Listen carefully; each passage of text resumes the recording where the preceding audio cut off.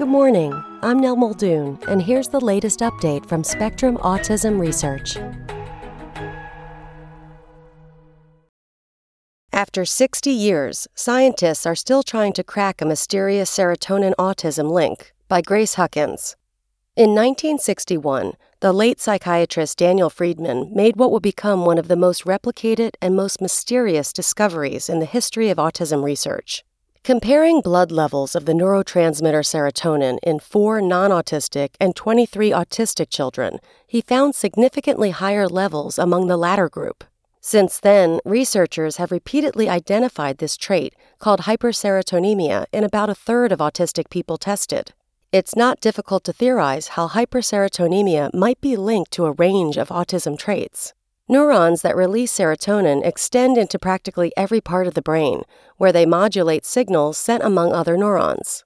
Selective serotonin reuptake inhibitors, SSRIs, drugs that raise levels of serotonin in the brain synapses, treat psychiatric conditions such as anxiety and obsessive-compulsive disorder that can co-occur with autism. And serotonin prompts the gut to contract and facilitate digestion, which is often impaired in autistic people.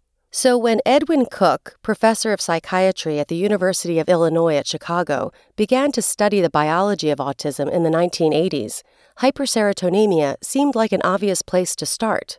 "We didn't have much else," he says. "There were plenty of mothers of older patients I saw who had been labeled refrigerator mothers, a term that refers to the discredited idea that unaffectionate mothers cause autism. The serotonin findings offered a tangible biological clue. Even today, with decades more autism research to look back on, the hyperserotonemia result stands out. It's one of the few robust biological clues that we've had in autism," says Jeremy Veenstra Vanderweel, professor of psychiatry at Columbia University and a former advisee of Cook's. But so far, it has escaped explanation. Nor have researchers been able to definitively link hyperserotonemia to specific genetic, anatomical, or behavioral traits in autistic people. This apparent lack of progress has led some to disregard work on the neurotransmitter, according to serotonin researcher Georgiana Gould, associate professor of physiology at the University of Texas Health Science Center at San Antonio. "I've actually seen reviews come back that say that serotonin has nothing to do with autism," she says. With decades of effort producing no clear answers, serotonin researchers are themselves disappointed, they say. But their small community is exploring new approaches to decode one of the autism research field's most enduring observations, and an influx of new biomarker data could help them on their quest. Serotonin systems. In the decades since Friedman's discovery, clues about hyperserotonemia have only come in a slow trickle, in part because it's so hard to discern what blood serotonin levels tell us about the brain.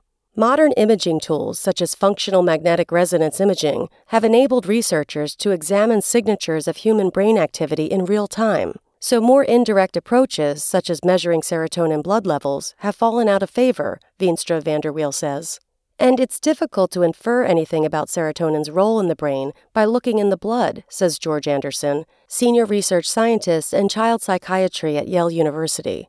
Whereas serotonin in the blood is made in the gut, serotonin in the brain is produced directly by serotonin-secreting neurons. And because the blood-brain barrier doesn't let serotonin through, these two serotonin systems are totally separate. The two systems have at least one thing in common, though: the serotonin transporter. This protein pumps serotonin back into neurons after its release, and also pumps blood serotonin into platelets, the cells that carry almost all of the serotonin in the circulatory system. The serotonin Friedman measured to obtain his 1961 result was primarily held in platelets, which raised an interesting possibility for Anderson. Autistic people with hyperserotonemia might not produce more serotonin. Instead, perhaps their platelets take up more or secrete less serotonin than usual, thanks to serotonin transporter differences. Anderson carefully measured blood serotonin levels outside of the platelets in hyperserotonemic autistic people and found no difference from controls, which suggests that the transporter might indeed be responsible. Other results also support this idea. The SLC6A4 gene, which encodes the serotonin transporter protein, may be linked to autism, according to a 2005 study.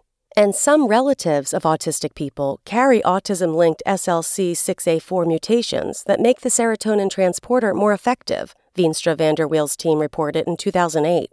Based on these results, Veenstra van der Weel worked with Randy Blakely, executive director of the Florida Atlantic University Brain Institute, who led the 2005 study, to develop a mouse line that carried one of those SLC6A4 mutations. Although the people with that mutation were not hyperserotonemic, the mice turned out to be. The animals also showed some autism-like behaviors. We certainly didn't set out to make a hyperserotonemia mouse, Blakely says. The mice bolster the transporter theory, but it also has some major strikes against it.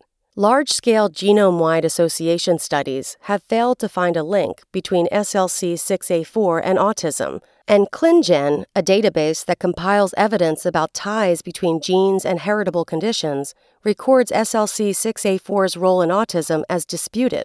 Gnarly genes. If the transporter does play a role in autism, there's more to the story than a single gene mutation. Additional layers of complexity may come from how SLC6A4 interacts with other gene variants or how it affects the prenatal environment. While studying the serotonin transporter mice, Veenstra van der Weel and his colleagues noticed something curious. Pups whose mothers had the mutation exhibited abnormal brain development regardless of their own genotype, and he later observed a similar trend in people. Autistic children with prominent traits tend to have mothers with low serotonin levels. It's not an entirely new association. Scientists have long investigated whether a woman's use of SSRIs during pregnancy increases the chances her child will have autism. Some studies suggest they do, but the implications remain unclear. Most of us think that it's really identifying an association that we've known about for a long time, which is that family risk of mental illness also is associated with increased family risk of autism, Veenstra van der Weel says. Mutations in SLC6A4 might also interact with other gene variants to contribute to autism. When Veenstra van der Weel and Blakely bred a second strain of mice carrying the same SLC6A4 mutation against mice with a different genetic background, the animals exhibited normal serotonin levels and no autism-like traits. In people, the contributions of the genetic background are likely even more pronounced, Gould says, because mice are a lot more homogeneous than the human population is. Add to that the heterogeneity of autism itself. A variety of genetic links have been found in different autism subpopulations. This heterogeneity only makes the original hyperserotonemia result more impressive, Anderson says. To see a group difference in a heterogeneous category is surprising. But hyperserotonemia itself is heterogeneous. About 2/3 of autistic individuals have serotonin levels no different from those seen in non-autistic people. Unfortunately, Veenstra van der Weel says it's impossible to cut through this heterogeneity with existing data from large-scale genome-wide association studies, because none of those studies have recorded the serotonin levels of their participants. I wish that we knew which genetic subtypes, which genetic disorders that contribute to autism risk, are associated with elevated blood serotonin levels. I'd love to know that, Veenstra van der Weel says. But people stopped measuring the biomarkers, so we don't. And by not measuring blood biomarkers, he says, scientists are giving up on a simple way of studying neurotransmitter systems. We have a difficult time looking at neurochemical systems in awake living humans, in the same way that we could in an animal. A leap forward. In the future, information on hyperserotonemia might not be so hard to come by. An ongoing multi-site project in Europe, the EU AIMS LEAP study, plans to genotype 437 autistic participants and collect a host of data about each of them, including their blood serotonin levels. Because the LEAP project also plans to thoroughly profile behavioral traits, it affords the opportunity to study the relationship between hyperserotonemia and specific behaviors, rather than between hyperserotonemia and autism as a whole, Anderson says. The project has already produced some interesting findings. Autistic people have less serotonin transporter in their brains than non-autistic people do, according to one study that used positron emission tomography to directly measure the protein's levels. That difference might arise because serotonin-releasing neurons make fewer synapses, or because each synapse contains fewer transporter molecules, says lead investigator Johan Lundberg, associate professor of psychiatry at the Karolinska Institutet in Stockholm, Sweden. If the LEAP project offers more insight into the underpinnings of hyperserotonemia in autism, it could help clinicians treat traits that autistic people find distressing, Cook says. He notes that there are a variety of drugs on the market that modulate the serotonin system, including SSRIs. To date, there are no studies that look at whether individuals with hyperserotonemia show differences in response to SSRIs, Veenstra Vanderweel says.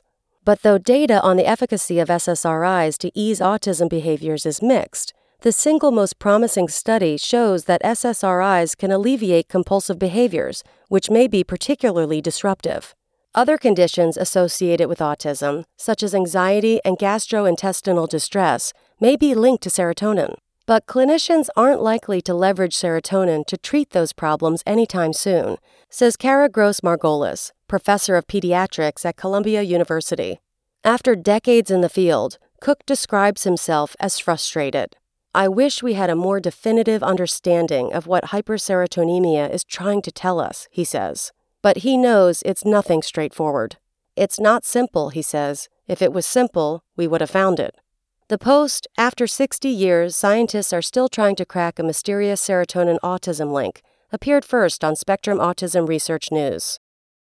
That's all for today. Check back on Wednesday for more content from Spectrum Autism Research or go to spectrumnews.org.